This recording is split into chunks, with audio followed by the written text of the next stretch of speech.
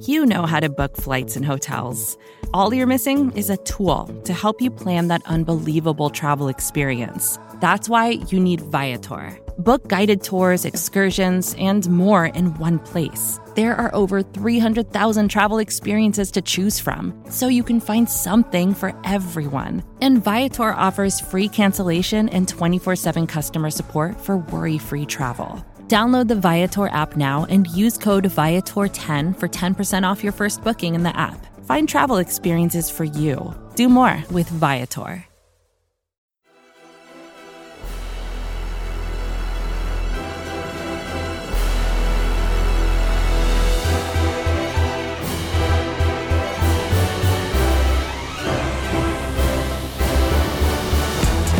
Welcome into the 2020 BGN Draft Specials. This is episode 14, brought to you by the fine folk at SB Nation and Bleeding Green Nation.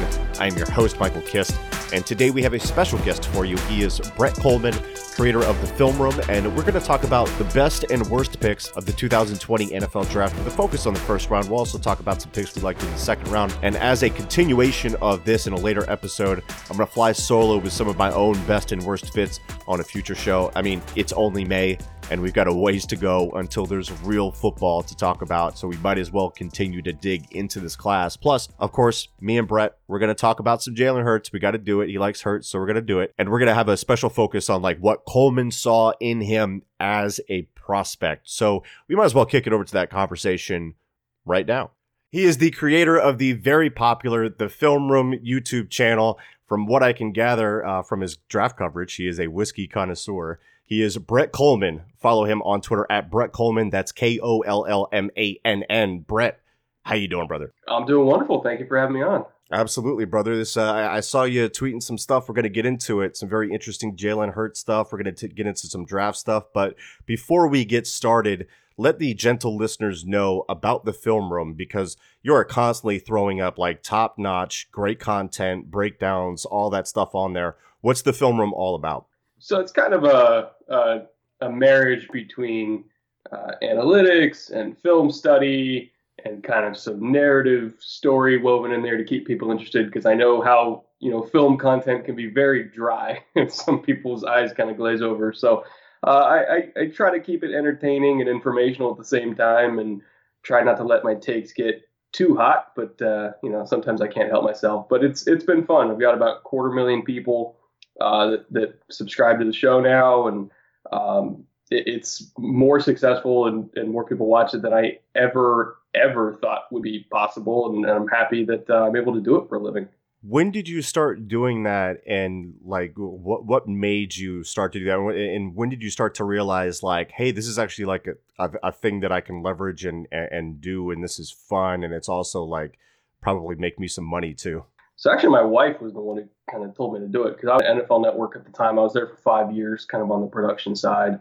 And when I first started making videos, it was really more of just kind of proof of concept for my producers, because I wanted to produce these kinds of segments, but, have Dion and Irvin, be the talent that present it instead of me or LT or, people that have opinions that people care about. It kind of never worked for a TV format. And all these concept videos that I was doing, I ended up getting like 11,000 subscribers just by doing one, maybe, I don't know, once every like 3 months over a period of 2 years. And at some point, my wife was like, look, you're not even trying here. What happens if you try? And so, I slept on an air mattress for 10 months when I was making no money, just trying to make this thing work, because we didn't have kids at the time and we didn't have a whole lot of huge life commitments. So she's like, hey, it's now or never. The best time to do it is when we have zero life commitments, and you can just kind of try.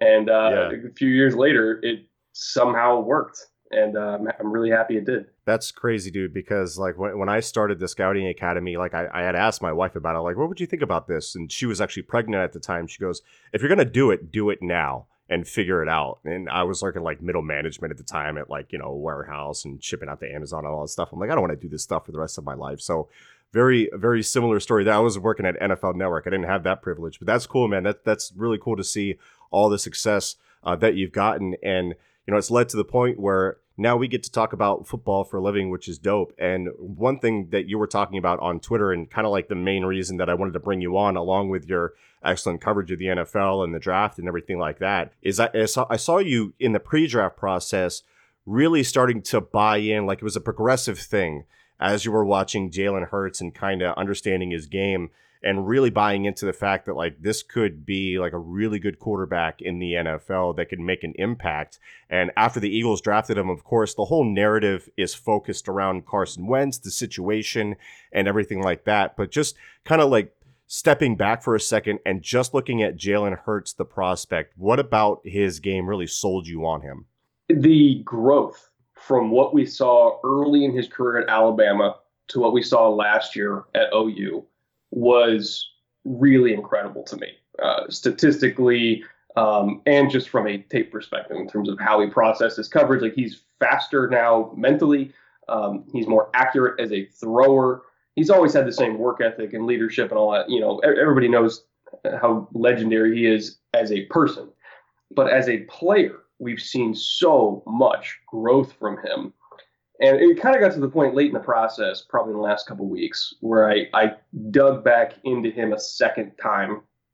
And part of it was because I was kind of thinking, like, okay, New Orleans, like, where are they going to go? And I put out a tweet about how Jalen Hurts would fit in New Orleans because I was like, yeah, they don't really need anything. Like, maybe they can look at quarterback. And I kind of was fresh off of Herbert and Love, and I was like, I don't know if I like that. And so I took another look at Hurts, and I also dug into his metrics because I was like, I'm not really seeing the accuracy problems that people are talking about. And then I looked at his metrics, and it's like, oh, okay, I'm not seeing the accuracy problems because he's literally statistically one of the most accurate quarterbacks in college football. Not just from completion percentage, but from like actual on-target accuracy percentage. He was top 3 in the country the last 2 years. Even when he was a backup at Alabama, he was still getting significant snaps, and he was like 83% downfield accuracy, which is even higher than Burrow was this year. And then at OU with a full season, he was at 75%, which is still, I think, would be higher than maybe all but like 2 guys in the NFL this year. It's really high. That's super impressive. Insanely high. And I think it's almost the opposite of Herbert, where people focus on 3 throws a game that aren't great. And then they go back to what they remember him being as a true freshman at Alabama when he was not a good quarterback, and they think he's still that guy. Whereas Herbert, they look at 3 great throws he makes and think, oh, he's going to be like that forever. And it's like, no, that's not how it is. Like, we need to see actual progression. And Herbert never got better at Oregon, even though they were both 4-year starters. Like, he hit a plateau and he stayed there. Whereas Hurts got better and better and better and better. And I was like, if I was going to put him anywhere in the first round, it's going to be New Orleans with Sean Payton, somebody who I know is going to take advantage of his mobility and do some crazy kind of Taysom Hill type stuff. But he's also a better thrower than Taysom Hill. And he's younger than Taysom Hill. He's not 30 like Taysom is. So I'm like, that makes a lot of sense. I put him in the first round. People lost their minds. And then he got taken in the second round by the Eagles. And I was like, I would have taken him around earlier. So this is considered a value to me, and Eagles fans really didn't appreciate when I said that. So it's been a fun couple of weeks for sure. When me and Mark Schofield, we do the Quarterback Factory, now been rebranded. It was the QB Sco Show before. As we were doing the lead up to the draft, we were talking about Hurts and places like he would fit, like where he would thrive. And you mentioned that the downfield accuracy. He had mentioned like Tampa Bay at a spot that I hadn't heard before because of that downfield passing attack with Bucks and everything like that. But when you look at Hurts, the quarterback, and you look at what Philadelphia does, do you think there's a match there just from a philosophy, from a scheme standpoint, or are there going to have to be like some tinking with the, some changes in the system to kind of cater better to Hurts? So I think it kind of depends on if they go really heavy on the RPOs, which I would anticipate they will because they've been like top 6 or 7 the last 4 years in RPOs. Yeah. But with Hurts, they can really, really lean into it. And because he's such a good runner, I think he kind of gives them a numbers advantage no matter what in the ground game.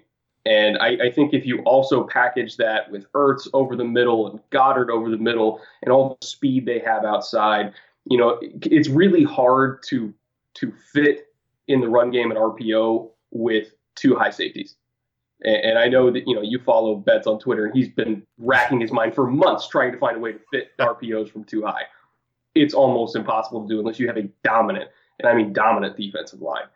And so when I look at the Eagles' offensive line, like already they've got an advantage over most defensive lines because their offensive line is so good. And now if you're trying to fit the RPO game from too high against that offensive line, it's really hard to do. Plus having a mobile quarterback who gives you +1 anyway.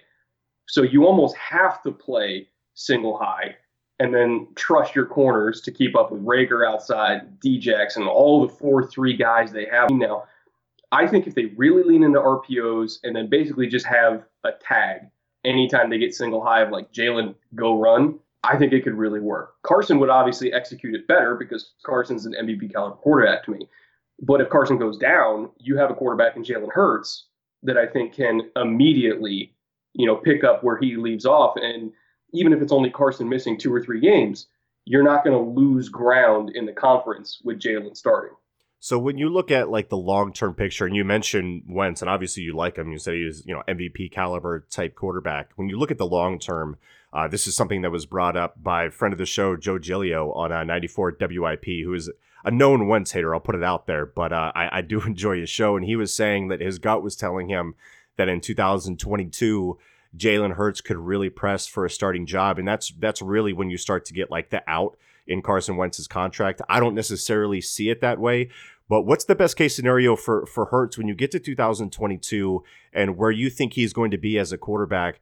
Is it dealing him for extra picks? Is it challenging Wentz for a starting spot? Is it some sort of crazy, wacky 1907 single wing offense? Like, what does that look like? So I think there's going to be in stages here. I think in 2020, we're going to see him in red zone packages so that you can, because you remember when everything's kind of condensed in the red zone, it's a lot harder to throw the ball. And so I think if you can have a weapon like Hurts that gives you a numbers advantage in the run game so that it's easier to punch it in with Miles, that also is a throwing threat that's better than Taysom Hill, I think we could see Hurts do a lot of red zone work and take those hits off of Carson and then have Carson do everything else because he's Carson, he's amazing. And then as we start to get into 2021, 2022, now we're seeing Hurts take more snaps in the preseason. People are more exposed to him. God forbid Carson goes down. Maybe he starts a few games. I kind of think back to some of the stuff that Howie's done before. I mean, he flipped Sam Bradford for a freaking first-round pick and a 4th. If we see Jalen Hurts playing really well for 3 years in spot duty and a quarterback goes down in the offseason or early, or maybe just somebody misses out on one, maybe it's not a very good draft class, Howie can flip him. Yeah. And in the meantime, you get a very, very good backup quarterback for the worst case scenario that also helps you on the field in the red zone, takes hits off your quarterback, and he's dirt cheap. There are backup quarterbacks making $9 million a year right now in Marcus Mariota. Not everybody's going to get Jameis Winston for 1.1. Like, if you can get a really high-quality backup for no money that lets you spend elsewhere, that to me, like, I understand what Howie is doing from a cap perspective, from an injury insurance perspective, from a potentially flipping him for bigger assets perspective. Like, it makes sense in a lot of ways. And I get that there was other talents on the board. You and I both love Christian Fulton. Yeah. But Jalen Hurts is a really good player. Like, it's okay with me. Yeah, and I think it comes down to where you are with Hurts and how you feel about it. And that's kind of like why I wanted to bring you on, because you're outside of the Philly market. Like, you weren't one of the people that you see online that are just completely ticked off. Like, I had somebody like complaining to me on my mentions, you're being so negative right now. And then you look and you see like during draft day what they were saying during draft day, and they were flipping the frick out about this pick. You've liked Hurts the entire way of the process. You didn't have to do a 180. This is all making sense to you from start to finish. So I like bringing in that unique perspective and keeping it with the quarterbacks. What we're gonna do here, let's kind of pivot to the next topic here, because I think we covered that Hurts thing pretty well, and you can touch on it with other stuff if you like. But let's talk about some best fits, some worst fits, like picks that we loved in the first round, picks that we did not like in the first round. And we'll keep it with the quarterbacks. Let's go with Justin Herbert, who you kind of mentioned before, who our friend from PFF, Seth Galina, says he can't play. Picked at number 6 by the Los Angeles Chargers, was the 3rd, surprisingly, quarterback off the board after many people thought that Tua would slide because of the injury concerns. He goes 5th. What do you not like about Herbert? Is it just about him, or is it about the fit with the Chargers too? I mean, the fit with the Chargers, I think because he's mobile and their offensive line's improved. Like, I think, honestly, they might try to input a lot of concepts that Baltimore does with Lamar to kind of protect him, or at least what they did when Lamar was a rookie to kind of protect him from himself. Remember, Anthony Lynn comes from that tree. If he gets a mobile quarterback, that he can use a lot of those concepts that Baltimore uses, which Herbert is mobile enough, in my opinion, to do that. Obviously not as well. Like, I think we're going to see a lot of that. I think they're going to try to limit him from throwing as much as possible, or if they do, have it mostly be half field reads and stuff that's like, bootlegs, stuff like that. Because is that because you feel like, do you worry about his projection of reading the middle of the field since he never had to do it at Oregon? Yeah, his processor is pretty slow. And I think anytime I see a quarterback where literally 25% of his attempts are screen passes, which is higher than anyone ever in the NFL by a huge margin, like Kyler's the closest one, and even he was an outlier, and he was at 18%. Like, that is unbelievable. And to still, like, I'm not a big proponent of like raw completion percentage as a stat, but if you're at 66% despite throwing more screens than anyone who's ever walked the planet, that's a problem. If you miss 20% of your throws to open receivers, that is a problem. If you consistently throw receivers into contact because your ball placement is spotty, that is a problem. If you somehow, I don't understand, you watch the ASU game, if you throw an interception on smash snag against cover 2, which is literally a route concept that is designed to beat cover 2 because you throw the snag, I don't get it. You're a 4-year starter. What are you doing? And you took that guy 6th overall. What? It's tough, man. Eagles fans are pissed, but I'm just be thankful you're not a Chargers fan, because good God, I don't get that pick at all. Yeah, I agree with you on Herbert. I was definitely not his biggest fan. Like, I get what the NFL loves him, but I agree, he plateaued. Like, he went back to school and really was the same quarterback all year, and that's when you start to get concerned when you don't see the step forward. Let's go on the positive side of things. Let's go with the pick that you really liked. I think me and you are in total agreement on this, because you sent to me Jedrick Wills, Cleveland, at number 10. I thought he was OT1. I thought he was the steal, the best pick out of the top 10, right? Yeah, and I got a text from my buddy in the Browns front office right as that pick came in, and he just said, I can't believe we got him. They never imagined he would be there. Like, they literally told Jed, like, if you're there, we're going to take you. But they didn't think he would actually be there.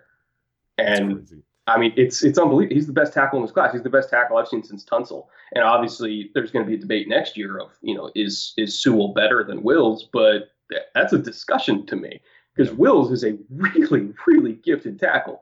Extremely athletic. He has enough length. He's not super long. Like a Mekhi Becton or an Isaiah Wilson, but he has enough length. Like, he hits that 34-inch kind of mark that you want to see. Yeah. But he's also extremely smart, extremely good technician. I think he's going to play for a decade on that line, be a multiple Pro Bowler, potentially an All-Pro. And to get him at 10th overall without having to give up any extra assets is thievery to me. And it solves a big problem for the Browns as well. Let's go with a pick that's positive, but Eagles fans are going to hate to talk about. Let's go with the Dallas Cowboys.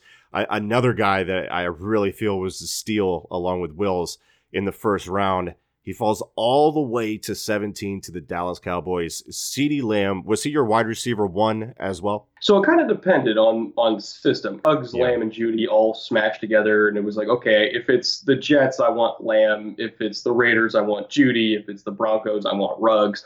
Ironically, they all ended up going to different spots.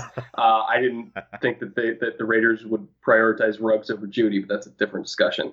But Lamb was that guy. We're depending on the team. He would be my wide receiver 1 for Dallas, not just because he was the only one left, but just because of the value of how good he is as a player. I don't think they thought he would be there. And wide receiver 2 wasn't exactly in need. You got Amari, you got Gallup, but just to have a player of Lamb's caliber there, and not to mention, like, they're going to have to save some money on contracts pretty soon. They can't afford to pay Gallup in a couple of years. So you might as well have a young receiver that is both better and will be cheaper than Gallup will be when he hits free agency on the roster already. Like, that's, from a cap perspective, that's a great move. From a giving Dak as many weapons as possible, that's a great move. From a trying to survive in the division against a very good Eagles team, that's a very good move. Like, because I think the Eagles are going to be really good. I think the Redskins are going to be better. I think the Giants are going to be better. Like, this division got better last week, and you need as many weapons as you can to survive that. So I loved that pick with Lamb. He's a phenomenal player, and he's going to give you guys some problems. Yeah, absolutely. And that's why in the second round, you're thinking you got to take Christian Fulton, because you're like, how are you going to cover Amari Cooper? You're not going and to. CeeDee Lamb? You're not. Yeah, Dallas and Philly next year is going to be like 35-30 because nobody's covering anybody. Yeah, and Dallas really thought they were going to go defense in this draft, but when K'Lavon Chasen could have been there, but when you have CeeDee Lamb there, I think you have to go CeeDee Lamb. So yeah, great pick for them. We're all thrilled for them. Let's go with a negative pick here, one that you didn't like. I thought it made a lot of sense as a Jalen Ramsey replacement type. C.J. Henderson at number 9. Is it more about Henderson or Jacksonville? Do you think they can get the most out of him, basically? So in terms of coverage, it makes sense. C.J. Henderson is a gifted cover man. The reason why I had him as my 4th rated corner in this class behind Fulton, Terrell, and Okudah is the tackling issue, and that's a problem for me.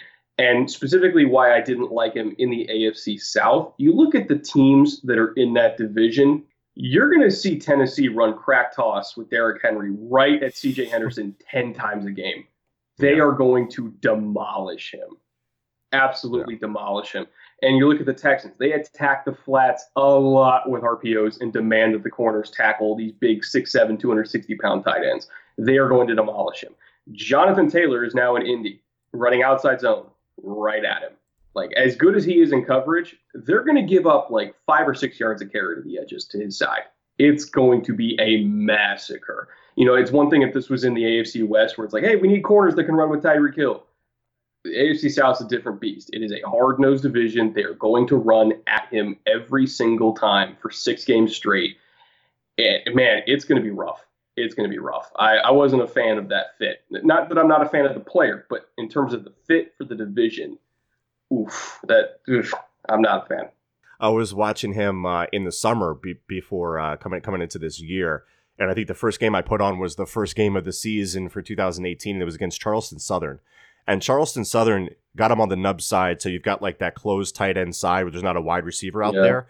And C.J. Henderson's, on the edge out there, and they attacked the crap out of him to the point where Florida had to change, they had to move C.J. Henderson. Like, okay, bud, you're going to go over there and cover the guy in the slot. We're going to put a guy that can actually sniff around the box over there because they were definitely targeting him. They had to move him. So I definitely get that concern with it. Let's go with a pick that we'll go back to a pick that you really liked here because this is one that I loved. I think everybody loves. I think it makes perfect sense. I'm not necessarily worried about the running back value. It's pick 32. It makes sense to me. It's Clyde Edwards-Helaire to the Kansas City Chiefs, the LSU running back. Honestly, slam dunk, right? CEH is one of those guys where as the process went on, I think people started to get more comfortable with him as being listed among like the top 2 or 3 running backs. For me, he was tied at RB1 with Taylor, depending on system fit. And unfortunately, my doomsday scenario was Clyde going to the Chiefs because that was the ultimate system fit. I did not want that to happen. I declared the AFC was over the second that pick came in because, what are the rest of us going to do about that? There's nothing we can do. But I think Clyde, he was one of those players where, it started out with DeAndre Swift and Jonathan Taylor and Dobbins getting all the publicity. And then as people started to watch Clyde, they started to understand, oh, this is different. Once people saw the LSU and Alabama game, everybody's like, okay, this is a whole new animal that we overlooked, and this guy's going to be a Pro Bowler like immediately, especially if he goes to a place like Kansas City. Like he's going to lead all rookies in scrimmage yards. He's going to catch 60, 70 plus balls as a rookie. I think he's going to get 1,500 plus total yards as a rookie, and that's being conservative.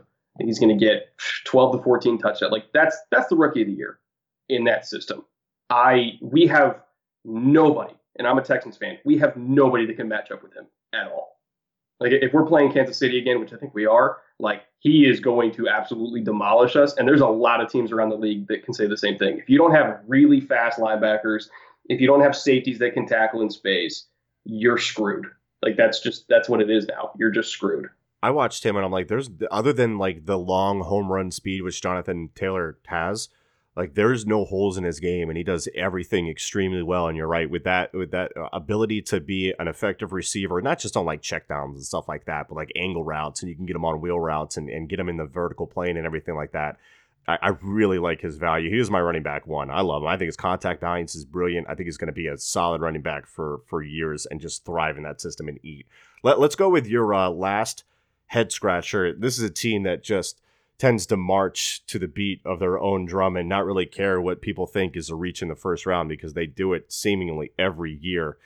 Jordan Brooks, the linebacker from Texas Tech, going to the Seattle Seahawks at 27. I hated the pick. I think he's a two-down linebacker with some bad habits and some coverage questions. Did you feel the same way about him?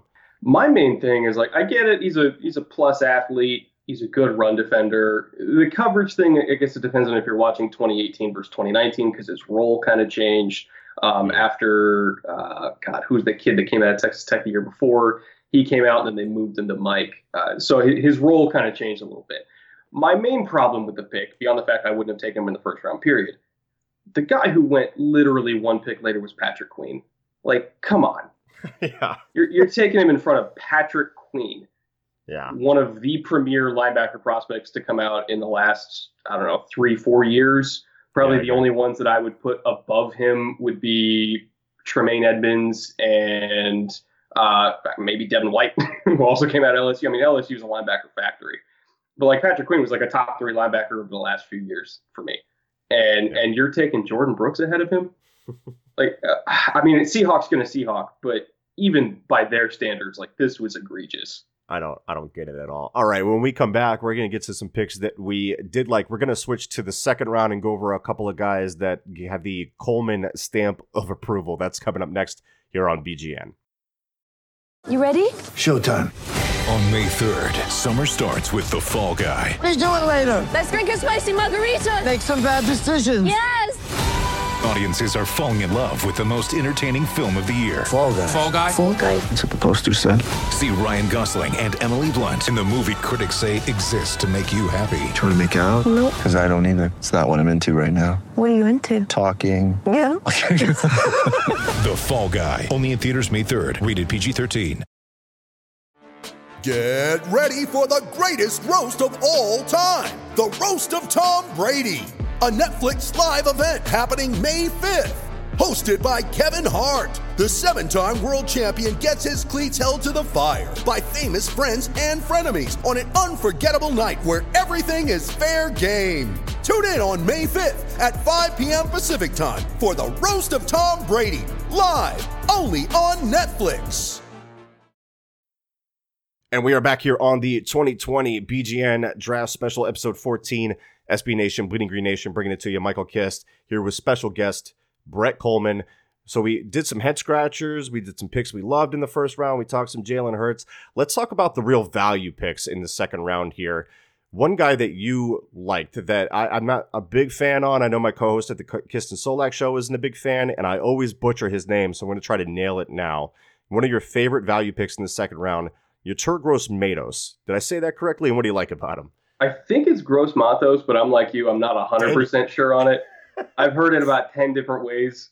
Yeah. So I'll go with Gross Matos, but I could be wrong. The thing that I do feel confident about, though, is when you watch what it looks like when he puts it all together. Like, he is long. He is strong. His hips are way better than you expect for a guy his size. It looks a lot like a JPP, a Jason Taylor. I'm not saying he is those players, but when he really, stylistically, like when he strings it together, you see somebody who can be that kind of player. I would have taken him in the first round, because this edge class was atrocious overall. And I didn't think there was a lot of guys that had a combination of tools that I thought could be franchise pass rushers. It was literally just Chase Young and Gross Matos. I wasn't a big Caleb Von Chason guy as a pure edge. I thought he was really more of like a juiced up Kyle Van Noy, which in itself has value, but I didn't really think he was like a premier edge. But with Gross Matos in the second round, you're getting somebody with extremely long arms that can dip. He has power. He showed a really nice push-pull move. He showed a swipe move. And again, he didn't do it all the time. The inconsistency was the problem that people had with him. but the talent is just tremendous. And to get that kind of talent in the second round, which you normally cannot at edge, if he gets the right coaching and they really polish him up and they kind of improve his ability to read sets and react, because he can do the moves, he just doesn't quite know when to do them all the time. If you can polish that, I mean, he's going to be a Pro Bowl pass rusher, a 10-plus sack a year kind of guy every year. Again, he's a ways away from being that. But to get that kind of talent in the second round, when we see guys that are even more raw than him go in the first round every year, is tremendous value. Yeah, Carolina really trying to redo their defensive line. At 7th overall, they took interior defensive lineman Derek Brown, and then at 38th, they get, let's just call him YGM. They get YGM. Let's go back to the Cleveland Browns. This second pick that I really, really like. So they get Wills at 10, and then at 44th overall, they land the rangy free safety Grant Delpit. Now, Delpit is a guy who's a polarizing prospect, partly because of the tackling issues. We understand there's the context of the collarbone and all that stuff, but like if he hits, he feels like boom bust to me. But if he hits, like he's the centerpiece of a single high defense. Do you feel the same way about him? Yeah, he's one of those guys where it's, you're playing 20 yards deep. I'm saying go protect the seams. If you're the one that's making the tackle, we're already in trouble as it is. I see him a lot like I saw Eddie Jackson when he was coming out of Alabama. And I put Eddie Jackson in the top 12 of my mock draft in 2017. People thought I was nuts. And I was like, dude, that's crazy because everybody forgot about him. And I'm like, he only broke his leg. This is a first-round guy. He didn't tear his Achilles. Like, this is a really good. Bonkers. And I was like, I'm not paying Eddie Jackson to tackle in the flat. I'm paying him to go pick off passes down the field, and that's what he does. And I feel the same way about Delpit. There's a lot of free safeties that have come out in the last decade or so that maybe not great tacklers, but they generate turnovers. They give me extra possessions. Maybe they'll score every now and then. They'll be able to affect the pass game deep down the field. They can control the middle of the field. If you go into quarters, you know that you're not screwed. Like he has the wheels to keep up if they isolate him on those double posts that people like to run against quarters. Again, you're not screwed if they're running seam balls against cover 3. Like he is that kind of impactful free safety, like an Eddie Jackson. And while the tackling isn't perfect, it's not a question of does he want to tackle. It's not like C.J. Henderson where it's not in his DNA.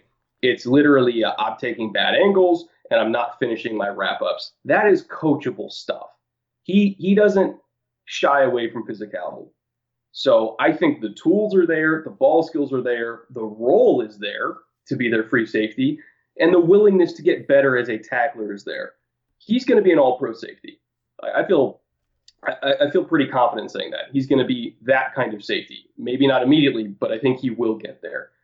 And for him to go almost midway through the second round, because I don't know if it was, medical or lack of workouts, or maybe people really did care about the tackling that much, I would have taken him in the first round. I really would have. He's that kind of guy to me. Yeah, I probably would have taken a swing on him at the end of the first round, and I was a bit lower on him than some people. So to get him at 44, I think that's a great swing by Cleveland. I think they crushed those first 2 picks. Brett, it has been an absolute pleasure. One more time for the gentle listeners, man. Plug your stuff, plug your work, where they can find you on social media, where they can find your channel, all that stuff. Yeah, you can find me on all the socials at Brett Kollmann, or if you type in the film room on YouTube, that my work will probably pop up. I'm actually ironically working on an Eagles episode right now on the offense I expect to see now that Jalen Reagor's in the fold, and kind of how they're building that offense. And not going to lie, it's been a challenging one to do some research on, but I think it's going to be a good show. Awesome. Good, man. Thank you for joining me, brother. Thanks for having me.